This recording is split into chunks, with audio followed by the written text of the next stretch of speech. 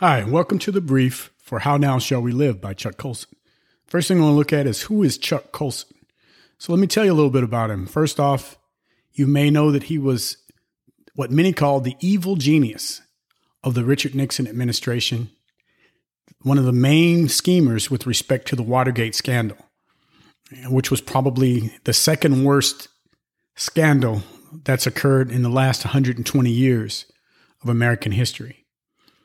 So this guy, while he was a brilliant lawyer, while he got a law degree from George Washington University and served as Richard Nixon's chief counsel, he was quite the evil genius, quite the criminal.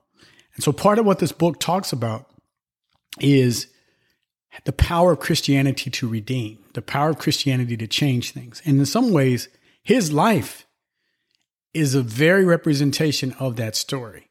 It shows how you can be a fallen, evil person, and through the power of Christ, the power of the Holy Spirit, your life can be changed. So this man who spent 7 months in prison, who served for obstructing justice, who plotted one of the worst crimes in the history of our country from the standpoint of election fraud, this guy went on to establish prison fellowship. And this guy went on to establish a worldwide ministry and received the Presidential Medal of Freedom. How did he go from prisoner to minister like this? I think he would say the answer is the power of Christ. And in the beginning, God gave us 2 commandments, which are still in effect. He never abrogated those commandments. He never neutralized them. They were, number 1, he said, let them rule. In other words, he gave over the rulership of earth, this world to us. And then he said to be fruitful and multiply. And so those 2 things, those are the commandments he gave us, and those are the things that we're to do. And, Chuck starts from there. He talks about the Bible, how the Bible answers those questions. It says that the answer to the first question, why are we here? We were created by God for his purposes. And then the second thing that he talks about is, as far as our problem is sin. It's a sin problem that we ate of the apple. Adam and Eve ate of the fruit, forbidden fruit, whatever it was, commonly represented as an apple. And, we have a sin problem that all of us, we sin and we fall short of God's glory.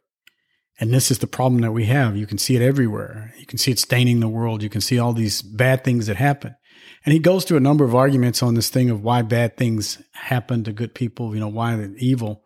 And basically what he concludes is that it's because God gave it over to us, right? And it's in our hands. And then the third question is, what do you do about it? And the answer is you accept Christ. And then not only do you, receive Christ, but you receive the power to live in a different way. And this is the answer to the sin problem. And so this takes care of all 3 areas that he talked about, the Christian worldview, comprehensive. Reminds me a lot of Dr. Evans's book, The Kingdom Agenda, in that both of them apply Christianity, to every area of life. I would say Chuck's goes, is a little broader, or a little more all-encompassing. And I would say that Dr. Evans's book focuses a lot more on the church, the family, the individual, and government, in those areas. He has a perspective, of course, on everything that is also from the Bible. So these 2 are very closely aligned. So how does he take us on the journey? Well, what he does is he covers those 3 big sessions we talked about, creation, the fall, and redemption. And then in a more detailed way, what he does is he covers apologetics from the standpoint of looking at science and establishing that there was a beginning. And so let me give you some of the details that he gives there. He gives this deep picture of the atom that, he starts there. There's protons and neutrons, that a proton, which is positively charged, can decay. That a neutron can decay. It's heavier than a proton. It can decay and become a proton. And what this allows is allows us to have hydrogen. Hydrogen's key to the formation of water, which is key to the formation of life. Water has unique properties, such as it's the only substance that we are aware of that when it goes to the solid state, it's less dense than in the liquid state, which allows ice to float on the top of the water, which allows fish and other creatures that live in the seas and the rivers, to live. And then he goes on to talk about, the Big Bang and how that shows that there was a beginning, which is what the Bible says. In the beginning, God created the heavens and the earth. And so there was someone who was before the beginning, and that someone was God. And then he talks about how everything is laid out, how these are the fingerprints of God, which corresponds with what Paul said, right? In Romans, he said that the heavens declare the glory of God so that all are without excuse, because in these you can see his eternal qualities, his invisible nature, his power. These things are visible from creation. And so he says, from a scientific standpoint, you look at things like, you look at the way that the Earth orbits, for example, around the sun. It's a near circular orbit, which it needs to be, because if it were more elliptical, as most planets are, then it would be too cold at times for life and too hot at other times for life. You look at the rate of expansion of the universe, and you see that it's exactly right. If it varied a tiny bit, either way, you could have no universe. Either it would collapse into a single point. If it was a little bit slower, or if it was a little bit faster, then nothing would come together, because everything would be flung apart. But it's exactly right to allow us to get suns and planets and ultimately you and me. Then he talks about other things like a lot of the constants that exist, the forces that exist, the major forces in physics, the electromagnetic force, gravity, the strong force, the weak nuclear force, and how all these, are exactly as they have to be for us to have life as well. And so all these things attest to a God. And he talks about DNA, that it's an alphabet, that is, each human has an incredibly large amount of DNA in their bodies. It's like having a library, that specifies who you are, a set of instructions. It's a book. The book has an author, and that author is God. And then he talks about, in addition to those things, he talks about the evidence for Christ's crucifixion, the resurrection, the historicity of it, the number of manuscripts that we have, how close they are in time to the death of Christ, the changed behavior of the disciples, how they went from sad to happy in a very short period of time. He also talks about, and how they changed, how they completely changed what they did, how they acted, and all of that. But the historicity of Christ's crucifixion and his resurrection is not in doubt. It's one of the most well-established facts, in history. And then he talks some about other worldviews, in particular naturalism, and talks some about New Age, their philosophy, other religions, what their philosophies are. And he looks at different areas of living. So education, he looks at music, Gorecki, his Symphony No. 3. There's a great story there about how Gorecki was persecuted in Poland, and how, Poland was a communist country. They were dictating how we should live on composing his music. But he was protesting what they were doing in Poland. And of course, the Polish authorities didn't like it. They took away his position. They stopped him from composing. They stopped him from doing music. But they removed him from a teaching position and the like. But what Gorecki was able to do is he was able to go ahead and compose his Symphony No. 3 in honor of the visit to Poland of the Pope. And the Pope had been assigned, before becoming the Pope, to Poland. And so it was a great time for them. And he wrote some very stirring music that celebrated freedom, that prayed to God for the freedom of the nation, for God's help. And it was a very powerful piece, became, in the top 10 or so on the pop charts, number 1 on classical music charts, did very, very well. But the point that Chuck is making in the book is that this happened because it was glorifying God.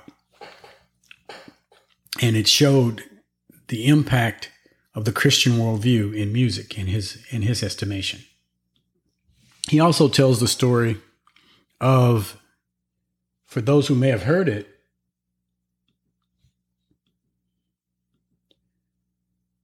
he tells the story of touched by an angel. And it's really the story of this lady, Martha Williamson. And it's a rather detailed story, but bottom line is she was a Christian working in Hollywood, and Hollywood doesn't work the way a lot of us think it does. I.e., they don't try to change the culture, but rather they try to take from what is already out there in the culture, what will reach the widest audience, and then, feed that back to the culture. And there happened to be an angel craze, and God used her. She had been turned down on many a project, but God worked out the circumstances of it perfectly in such a way that, she was able to take this project, and Touched by an Angel became a very, very popular show that did serve to glorify God and his works. So what are the key takeaways from this book? I'd say they are this: that the Christian worldview is the only worldview that answers all the key questions about life. First, it explains the creation.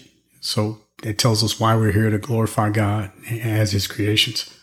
Second, it explains the problems that we see, why we are in the mess that we are in, that we can all clearly see. Third, it explains the path to solve the issues that we do see. It says the answer is to accept Christ as your Lord and Savior, and you'll receive the power to conquer sin in your life. And then it's comprehensive, the book is, in that he says that the Christian worldview covers every single area of life, not only these three great questions, but also art. What should art be like? What should education be like? What should music be like? What should movies be like in entertainment? What should every area of life, how should it function? Another area that he tackles is this idea that what you do for a living, he gets it from St. Thomas Aquinas, for a living, that's also sacred. And so that's part of the Christian worldview, whatever it is that you put your hands to do.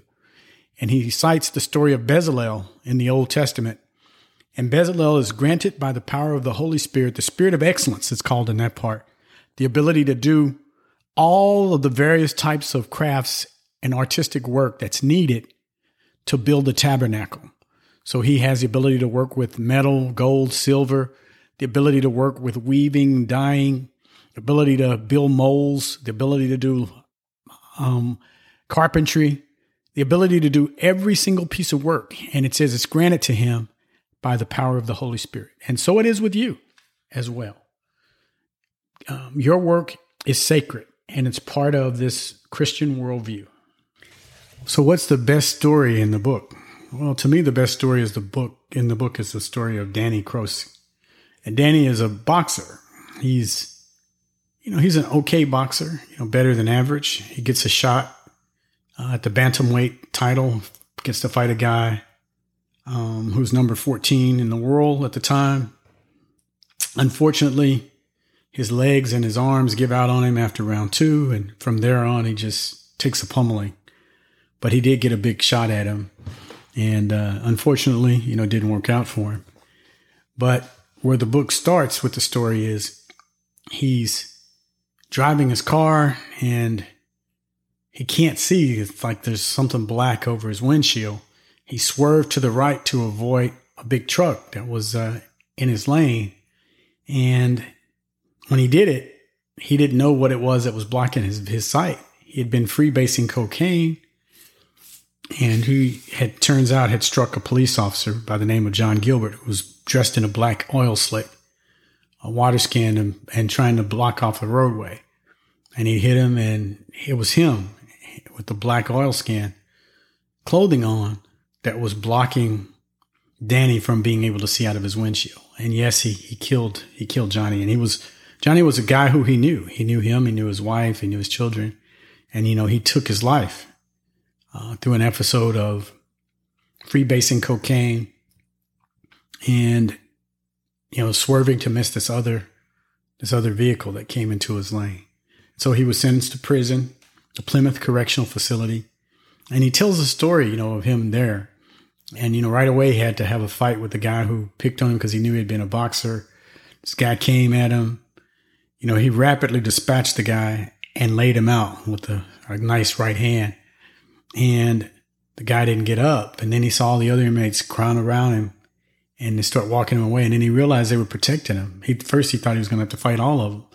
But then he realized they were protecting him and they were leading him back to a cell. And they acted like, what's-his-name, had fallen asleep in the middle of the guy that he was fighting, had fallen asleep when he'd knocked him out. And from that point on, he didn't have a lot of problems with the other inmates in terms of fights and the like, except for one other occasion.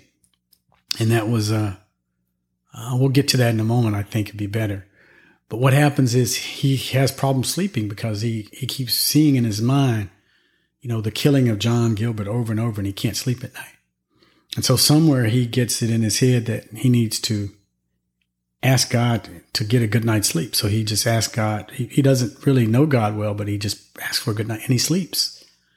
And so he continues to do this. And then he eventually goes to the priest at the prison.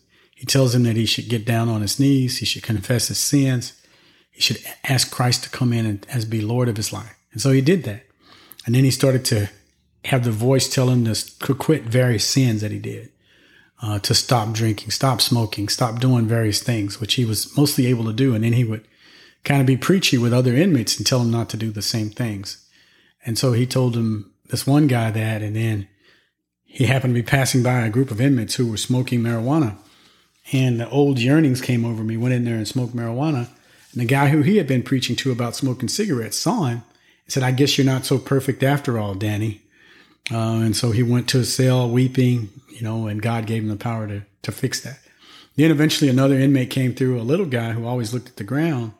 And this new guy came in, a tough guy, and he picked on this little guy who never bothered anybody. And so Danny stood up for the guy. And, this guy was pretty good. He threw his first punch and it broke through his guard, Danny's guard, and got him a little bit. And he was waiting for follow-up, but the guy didn't do anything. So he popped him with some lefts, 3 lefts. Then he kind of got mad and he threw a hard right and just smooth knocked the guy out. And he didn't really want to do that, but he did it. Now he was a believer. And as a believer, if you offend anyone, then you have to go to them and ask for forgiveness. And so the priest told him, that's what you need to do. And so he did. He went to him, the man, and he asked him for forgiveness. And the man, he gave it to him. He grudgingly gave it to him. And then actually later on became somewhat of his friend.